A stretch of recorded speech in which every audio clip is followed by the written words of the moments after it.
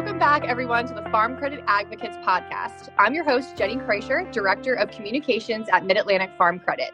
Our guest today is Andrea Haynes, owner of ALH Word and Image. Andrea is a professional photographer and writer based here in Frederick County, Maryland. Though she'll capture everything from weddings to newborns, Andrea's real passion resides in agriculture, and you can often find her covering events from local fairs or ag dinners, or out in the field snapping awesome photos of Holsteins or jerseys. We have the pleasure of working with Andrea on several projects throughout the year, for which we are very grateful. So welcome to the podcast, Andrea. Hi, thanks, Jenny. Thanks for having me on. Thanks for agreeing to do this. So before we get started, I'd like to take it back to the beginning of your career. So would you mind telling everyone a little bit about your background in agriculture? I'm a dairy farmer's daughter, and being the oldest of 4 kids within that family, I'm very similar to a lot of ag kids in that I grew up with 4-H and FFA careers. 4-H for me, I really liked doing the dairy projects, but I also had market hogs and beef cattle. And so how did you know, I know you went to Del Val and you got a degree in dairy science. What were your career plans at that time? What did you think you would end up doing in ag?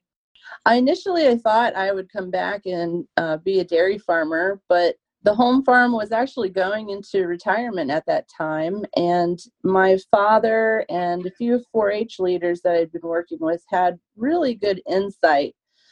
We all kind of know the struggles of dairy farmers these days, but he didn't want me to have the same struggles that he had grown up.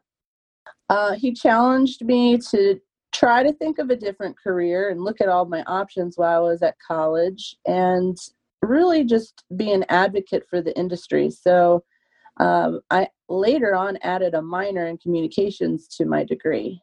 That's how I started. Yeah. All right. Well, cool. Because as one fellow communicator to another, I know the power words have. That's something that never ceases to amaze me about what we do. So what is it that made you pursue writing as a career? What made you decide to get that minor in communications? It's kind of 2 things, actually. I really kind of got the same inherited bug of joyriding that my father has. I like that joyriding. I know sometimes it can take you on some long rides, but my parents and my grandparents were definite ones for that. And just riding around with them in the countryside and listening to their stories, or even stopping in and visiting your neighbor or another farm and seeing how they did certain things, I really enjoyed that. As far as the writing goes, and when I kind of made my decision to be a writer or journalist was through an internship that I obtained in college. The internship was one that actually wasn't really available. It's kind of a funny story. It was with Farmshine newspaper in Pennsylvania, and I was on the college show team. So I went down to the trade show part, and I asked the editor there, I said, do you have any, internships available? And he said, well, no, we don't typically do that, but, why don't you come on a summer and we can find some work for you to do. He was very kind. Oh, wow. That's pretty great. Good internships are hard to come by. So that's pretty awesome. It definitely is. So initially, that really prepared me for future jobs. I really had a great experience that summer. It actually ended up into 2 summers. I went back another summer, and we learned, or he taught a lot of different things about editing. And I might be dating myself, but wax layouts on pages, and just really kind of the older way to do it. And it's really transpired into something pretty amazing now. So throughout your writing career, what has been one of your favorite assignments?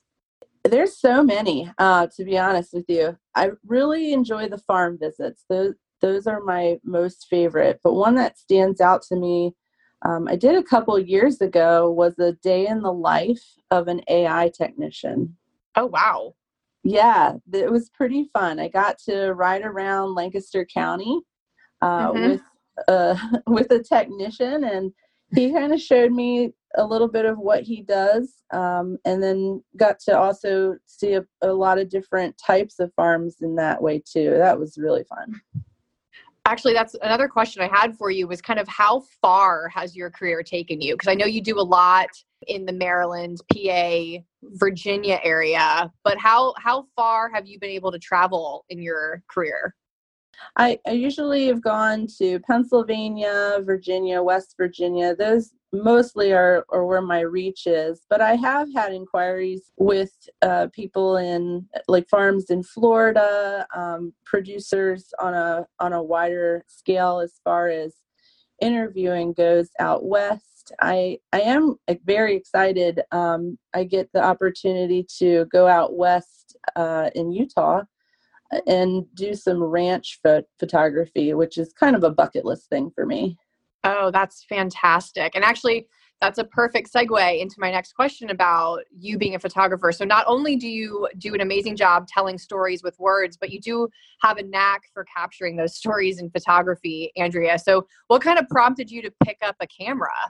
Well, we all know writing goes a little better with the photos. So I've always kind of done these, what you would consider a stock photos for my articles. But it wasn't until I started my job at Hoard's Dairymen in Wisconsin.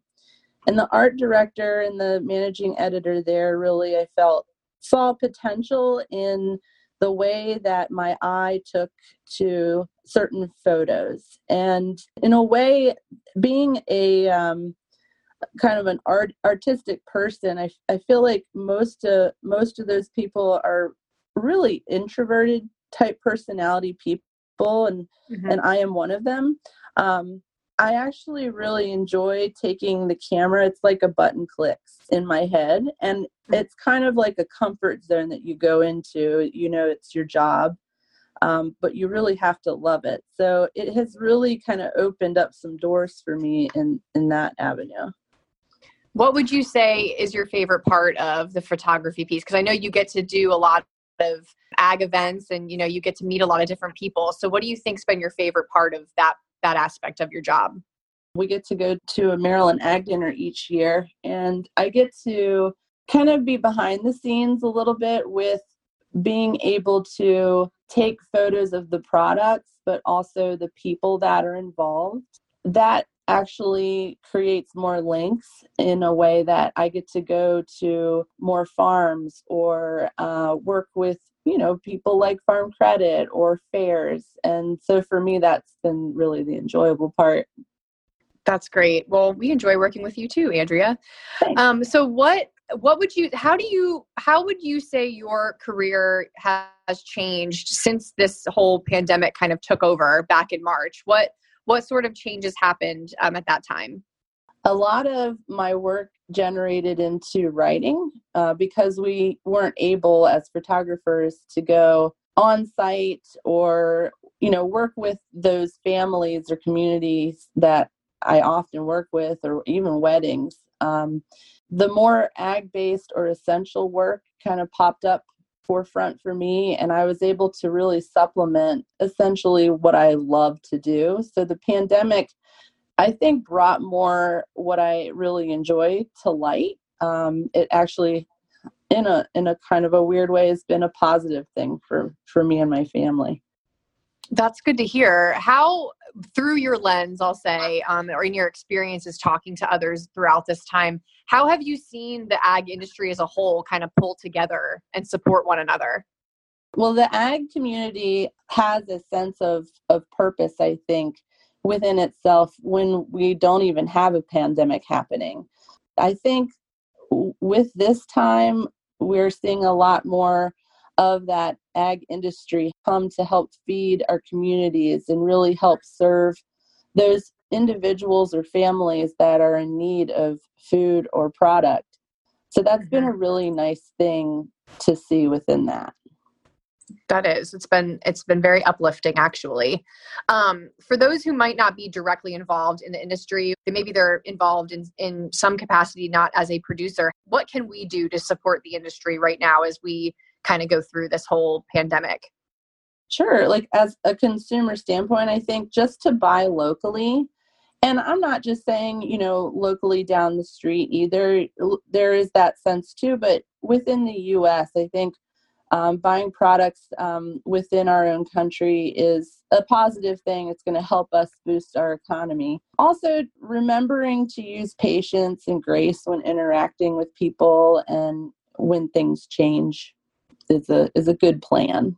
Yeah, that's a great reminder for everyone. So I did another interview not long ago with Debbie Wing, who's the communications director for the Farm Credit Council.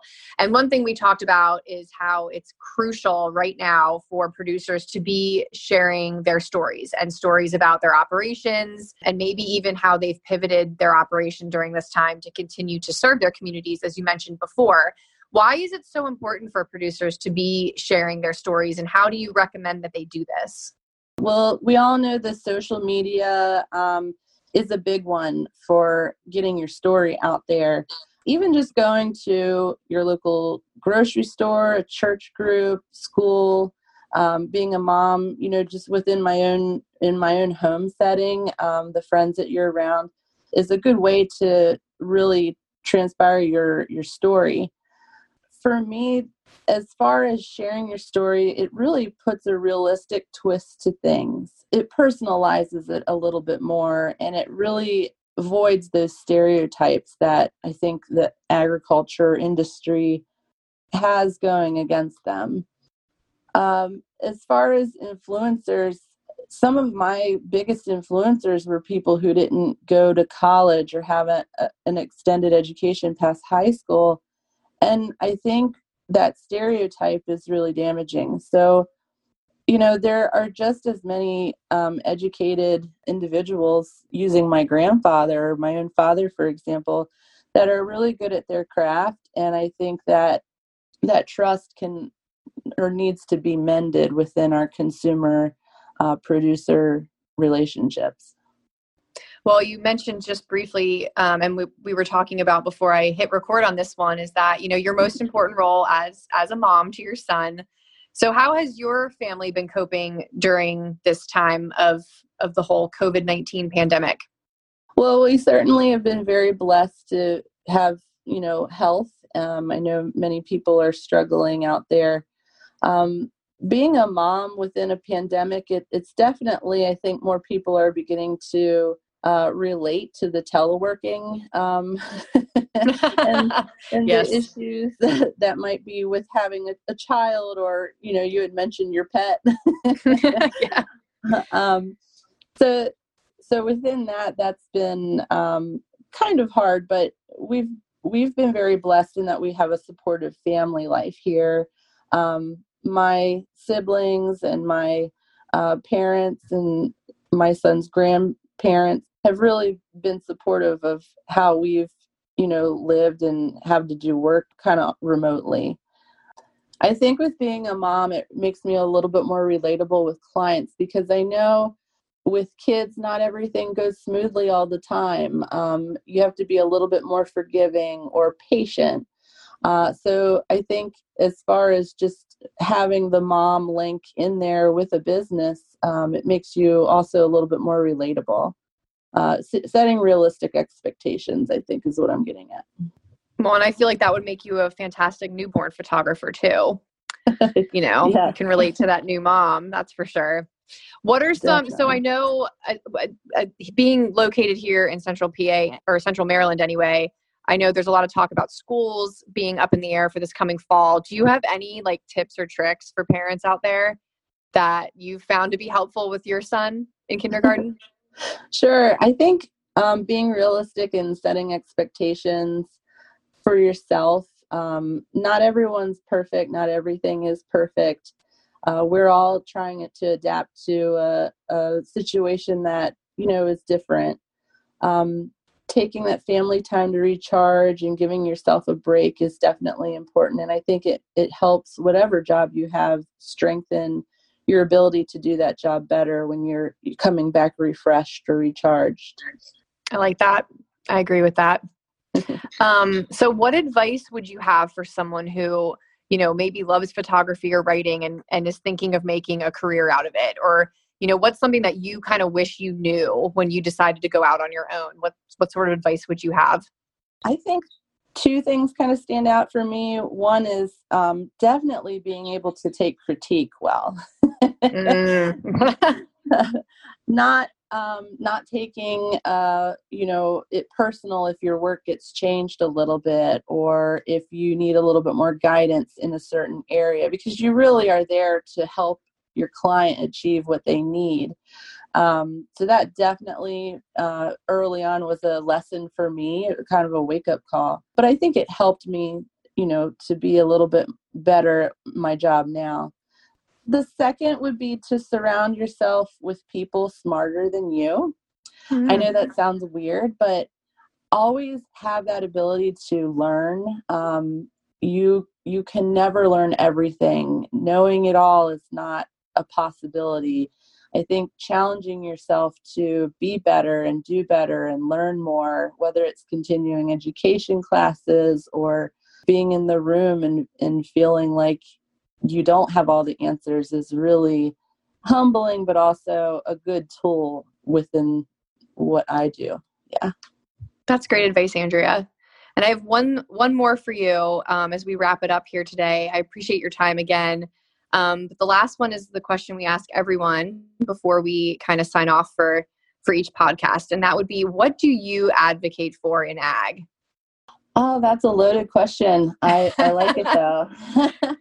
I think for me, everyone has a story to tell.